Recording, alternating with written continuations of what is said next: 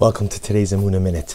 This week we have the incredible privilege to read Parshas Vayeshev, and the parsha begins in a very simple, almost nondescript way. Vayeshev Yaakov be'eretz migorei aviv be'eretz Canaan. Yaakov Avinu, remember again, has come back to Eretz Canaan. He settled in the land of his forefathers.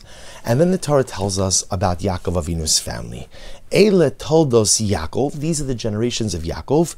Yosef ben Shiva Esrei Shana. Yosef was 17 years old, and he was a shepherd. He was a shepherd. Hayaros echa batzon v'unaras b'nei bilha v'es b'nei zilpa neshe aviv v'yavi Yosef es tiba samra alavihem. And it's here that the Torah introduces to us the dynamic between Yosef and his brothers. Not an easy dynamic, an incredibly difficult dynamic. Yosef seemingly bringing slanderous reports against his brothers to his father.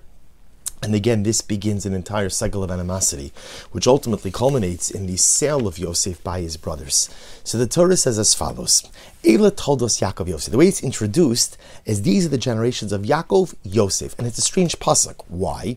Because you would expect Eila toldos Yaakov, these are the generations of Yaakov, that again, Yaakov Baruch Hashem had 12 sons and a daughter. So if you're going to say these are the generations of Yaakov, it should go ahead and list the sons. But yet it only says Eila toldos Yaakov, these are the generations of Yaakov, Yosef.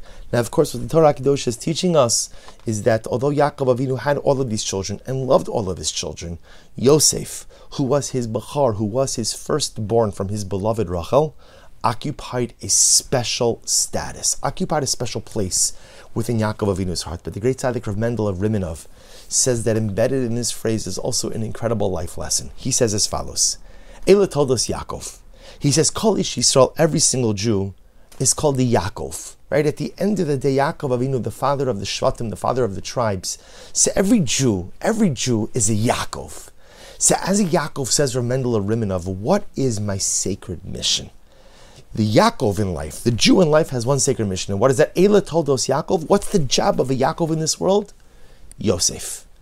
To add on something additional, or in the words of the Rebbe, Shelo ya'amod b'makom echad. Don't stand in one place in life. Ki im Yosef hasmei Torah u'mitzvos u'maisim tovim v'yelech mechayil el chayil ba'avodas Hashem. The job of the Yaakov, the job of a Jew, is don't stand in place.